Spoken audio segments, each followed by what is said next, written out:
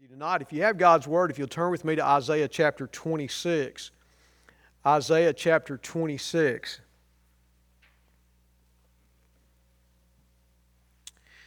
In the prophets, as you read through these prophets, one thing you'll notice is there was a lot of false prophets that were promising peace, when there was not going to be any peace. They were promising there would be peace from war. There would not be anybody attacking them. And God's prophets kept saying, God is going to bring judgment on you for your unfaithfulness. And they weren't listening. And in the midst of that, God has a message for His people. And this message found in Isaiah chapter 26, beginning in verse 3. This is what God says, or what Isaiah says. You keep him in perfect peace, whose mind is stayed on you, because he trusts in you. Trust in the Lord forever. For the Lord God is an everlasting rock. For He has humbled the inhabitants of the height of the lofty city. He lays it low and lays it low to the ground and casts it to the dust. The foot tramples it, the feet of the poor, the steps of the needy. The path of the righteous is level. You make level the way of the righteous in the paths of your judgment. O Lord, we wait for you. Your name and your remembrance are the desire of our soul. My soul yearns for you in the night, and my spirit within me earnestly seeks you. Great words, aren't they? Let's pause for a word of prayer. Father, we come humbly before you. And Lord, we confess that we need you to speak to our hearts tonight. Lord, you alone, through the power of your Holy Spirit, Lord, teaches us what we need to know. And so, Father, I pray that you would speak to each heart tonight, and that, Father, you would grant us your perfect peace. And Father, I pray that, and I ask it in Jesus' name. Amen. The story is told about an old farmer who, year after year, was plowing around this really big rock that was in his field.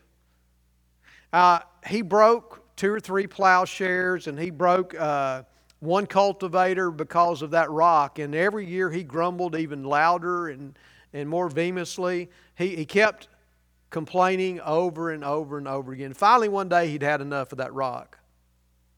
He thought it was going to be this great big huge boulder that was underneath the surface of the ground. And so he got a crowbar and he went out there and he started digging. And it didn't take him but just a few minutes to realize that that rock was only about an inch or 2 thick. And within just a matter of minutes, he dug that rock up and moved it out of his way, put it in the back of his wagon and hauled it off, and smiled to himself to think how much frustration that one small little bitty rock had caused him. We too, don't we, get frustrated sometimes about the things in our lives. Some of those things are important, but other things that we are frustrated about are insignificant. Isaiah is talking about the kind of peace that we can experience, not in the absence of war, not in the absence of problems, but the perfect peace that we can have in the midst of the storm. I don't remember where I saw it, but I saw a painting one time of peace. I think the title of the name of this painting was actually called Peace. And what it was a picture of a bird that was up in an alcove on the edge of a cliff. And the winds were raging around him, and the seas were tossed all around. And right here in the midst of that little rock, you see this bird, and he's not got a care in the world. He's being taken care of. Guys, that's the kind of peace that God wants to give us today. He wants to give us peace, not the absence of storms, but He wants us to have peace even in the middle of the storms. This passage of Scripture where He says, you keep him in perfect peace. The words that are actually used there are shalom, shalom. And when Hebrew repeats something, it's for great emphasis. And so what the writer is trying to tell us is that God's peace is a real kind of peace. It's not a peace that's here today and gone tomorrow. It's the peace that lasts throughout our lives. It is the peace that only God can grant to His children. So how do we get it? How do we get this perfect peace? Well, first of all, he tells us in this passage, in verse 4, we are to trust in the Lord forever, for the Lord God is an everlasting rock. Forever He is faithful, as Adam's saying. Forever He is God. We have a rock. We have an everlasting God. We are to trust in the Lord because He is the rock eternal. He is the only sure foundation in the midst of the storms of life. Listen to what David wrote in Psalm 62. He said, "For God alone, O my soul, wait in silence, for my hope is from Him. He only is my rock and my salvation, my fortress. I shall not be shaken. On God rests my salvation and my glory, my mighty rock, my refuge is God." Trust in Him at all times, O people. Pour out your heart before Him, for God is a refuge for us. Guys, God is a mighty rock. I think I've shared with y'all before about being in Costa Rica on Easter Sunday morning in 1990, and we had a 6.8 earthquake. Now it lasted for about 45 seconds, and for 45 seconds you could not find any piece of stable ground anywhere around you. I was holding one of our daughters in the door frame of the front door, and Lisa was holding the other daughter in her arms at the back door, because we were always told if the house collapses, you jump out. If the power lines fall, you jump in. And because there's just nothing stable. But I want you to understand, in the middle of the earthquake, there's one solid foundation. It is the Lord God. God is a stable foundation in the midst of the storm of life. God is the only one constant in the universe. He never changes. He's the same yesterday, today, and forever. Do you know that frustration that you're going to experience tomorrow? Do you know God's already there? God is above time. God lives in the past, present, and future equally as well. God's already there before you get there.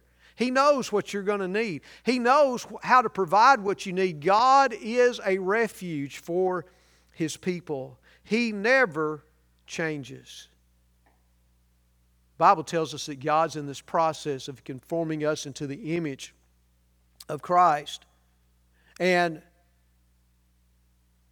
He wants us to understand the best possible life we can live is found in living in a relationship with God. I like what Isaiah says over in chapter 30, verse 15. "In repentance and rest is your salvation. In quietness and trust is your strength." Guys, the way you and I have peace, perfect peace, even in the midst of the storm, like that little bird that was sheltered from the raging seas and the raging winds, the only way that you and I can have that kind of peace is by trusting in God. We need to trust in Him. Matthew Henry, old time, wrote a commentary on the Scriptures a long, long time ago, back in the 1800s, I think. But he hits the nail on the head. Let me read what he says about this passage. He says this: "It is the character of every good man that he," and I would say good woman, that's back before they did that, but "it is the character of every good man that he trusts in God, puts himself under the guidance and the government, and depends upon Him that it shall be greatly to his advantage to do so." Those that trust in God must have their minds stayed upon Him. They must trust Him in all times, under all events, and they must firmly and faithfully adhere to Him with an entire satisfaction in Him. And those who do so will keep in perpetual, God will keep in perpetual peace, and that peace shall keep them. Do you know you can have peace today in the midst of all the storms? Would you say we faced a lot of storms over the last year and a half? I think about how much this world has changed just in the last 2 years, and I long for Jesus to come back and make it all right. The Bible talks about creation literally groaning, waiting for the day of its redemption. Well, I'm groaning, waiting for the day of my redemption. You get tired of having to deal with this stuff all the time. I was, where was I the other day? I was in a restaurant with my mom. I took her out to lunch, went down and took her out to lunch one day. No, it wasn't my mom, it was Lisa. Lisa and I went to lunch one day. We'd gone to a funeral last week. One of my best friends in high school's dad passed away. And we went to the funeral, and afterwards we went to get something to eat. And we walked in this restaurant, and this guy had placed an order online, and he came in to get his order. And they told him it would be, when he called in, they told him it would be 20 minutes. Well, it hadn't been 20 minutes yet, and he was just having a conniption fit. I mean, he was being ugly. That's just the only way I know how to. And he was fussing at the server, and the server didn't work in the kitchen. It wasn't his responsibility to have this guy's order ready. He was trying to wait on the customers that were already in the restaurant. But people are just angry today. There's no firm foundation, and they don't have any peace in their life. Guys, the only place, if you try to find peace in circumstances, you're going to be greatly disappointed, because circumstances will never provide you the peace that your heart really needs. But when you and I trust in the Lord God, when you and I put our trust fully on Him, we don't have to worry, do we? Do we really believe Romans 8:28? For God causes all things to work together for good to them that love the Lord and are those who are called according to His purpose. Do we really believe that? I'm afraid many of us are like Dudley. Dudley was celebrating his 75th birthday. Dudley had grown up in this little small town, spent his whole life there, never gone anywhere. On his 75th birthday, there was a guy that lived in that small town that took people up in a plane so that they could see all from up above everything in the city. And so some of his friends got him a ticket to fly with this guy, and he got in the plane, and they flew around for about 30 minutes. And then they landed, and when he landed, his friends asked him, "Were you scared, Dudley?" Well, with some hesitation, he replied, "Well, no, but I never put my full weight down." I'm afraid sometimes we're like Dudley. We don't ever put our full weight down on the Lord. Guys, God is trustworthy. As He tells us here, trust in the Lord forever, for the Lord is an everlasting rock. He is the only sure foundation. Well, I could preach for a long time right there, but let me move on to the next thing that we can do. If we really want to experience the peace that passes all understanding that Jesus promised to us, the second thing that we've got to do is that we've got to learn to walk in God's way.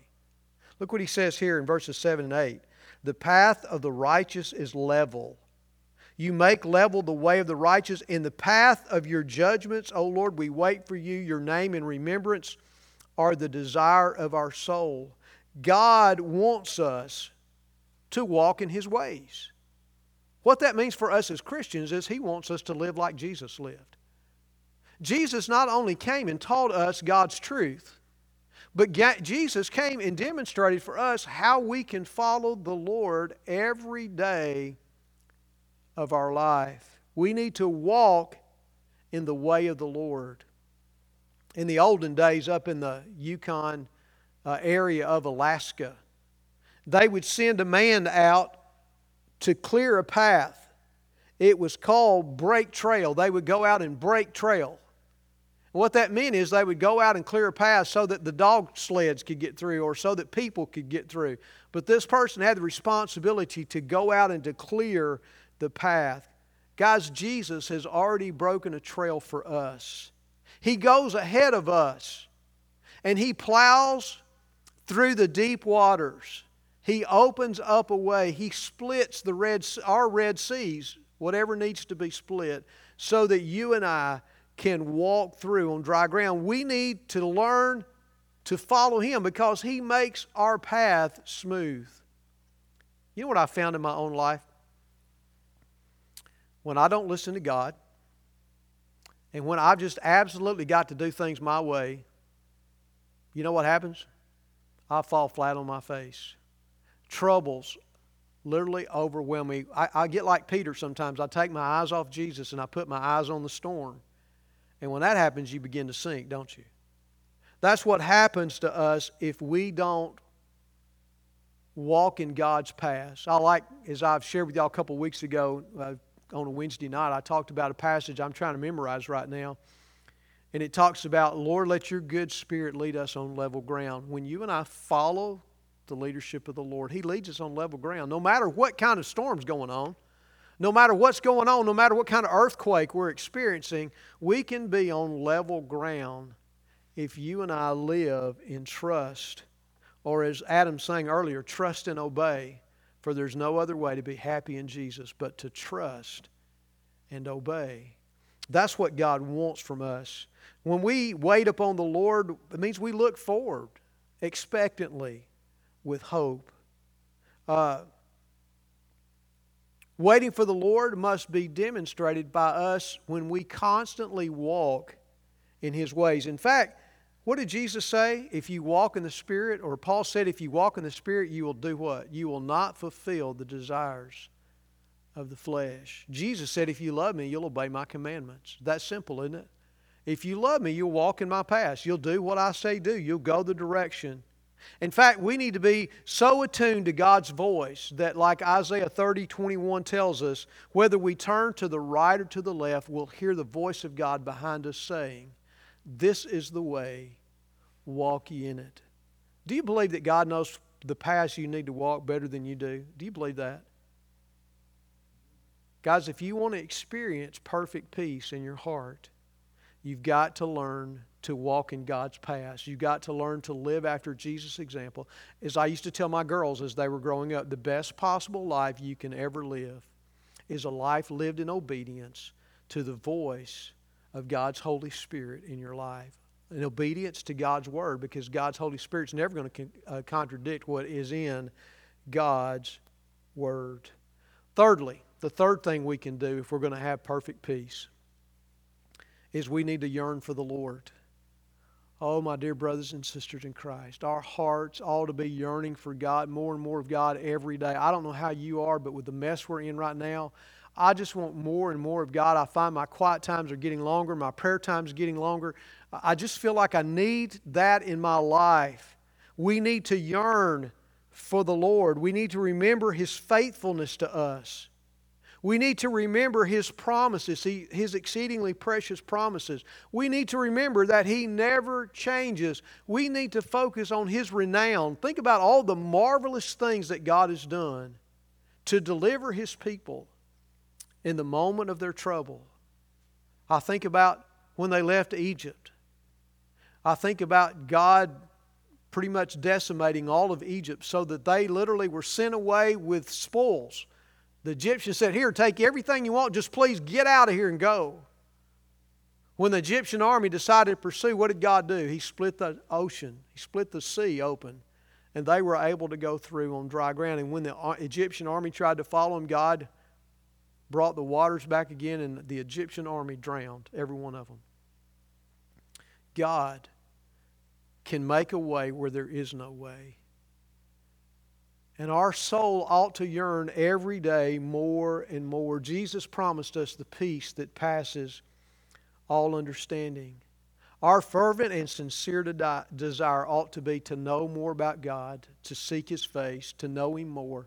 I think about David, who wrote over in the Psalms, as the deer pants for the streams of water, so my soul pants for you, O God.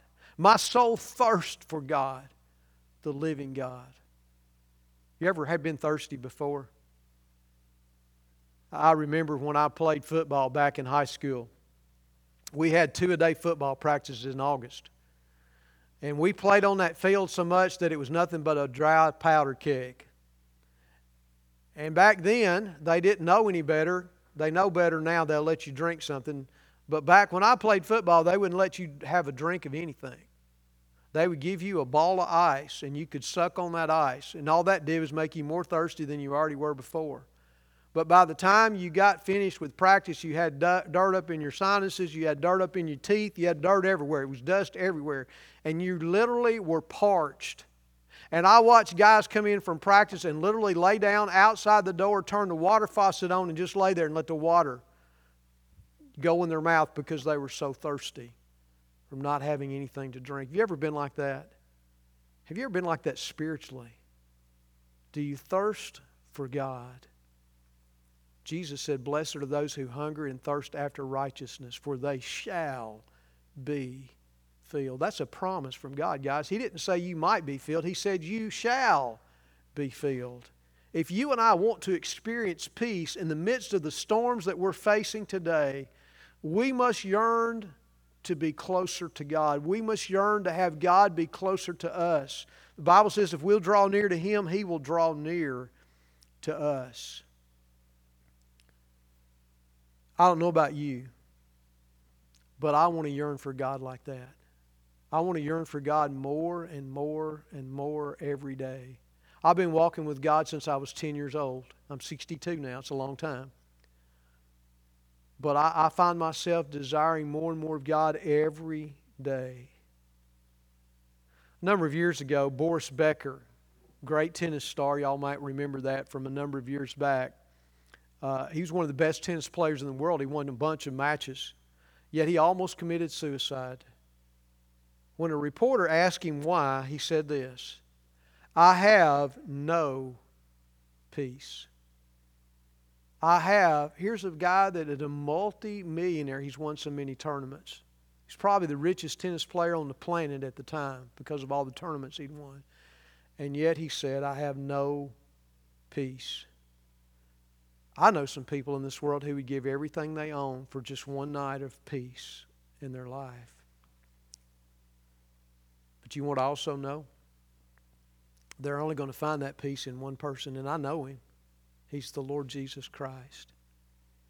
And you and I can have perfect peace. Jesus said, "These words I've written to you," go to John, the last verse of John chapter 16. Jesus is speaking to His disciples. He's about to go back. He's about to go to the cross. He's about to leave them. And He told them, He said, well, I'll tell you what, let me just flip over there. Look, if you got your Bible, you need to mark this verse anyway. Turn over to John chapter 16 if you got your Bible with you. You just read this verse so that I don't misquote it. In John 16, verse 33, this is what He said. "I have said these things to you." He's been teaching them for several chapters now. He said, "I have said these things to you that in me you may have peace. In the world you shall have tribulation, but take heart, I've overcome the world." Do you have that kind of peace today? Have you allowed the current situation in this world to rob you of the peace that God has promised to give you? You can have God's peace when you trust in the Lord, when you walk in the Lord, and when you yearn for Him more than you yearn for anything else in your life. I don't know about you, but that's a great recipe, isn't it? Wouldn't you like to experience that kind of peace in your heart and in your life? As we yearn for the Lord and as we do what it says here and we experience that perfect peace, we might just find, like that farmer, our problems are not near as big as we think they are. Because we have a great God who can meet us at our point of need. And He can cause all things to work together for our good. Isn't that a great promise from the Lord? Let's go to Him in prayer. Father, how thankful we are that You grant to Your children peace. Lord, forgive us when we oftentimes are like Peter. We take our eyes off of You and we put them on the storm.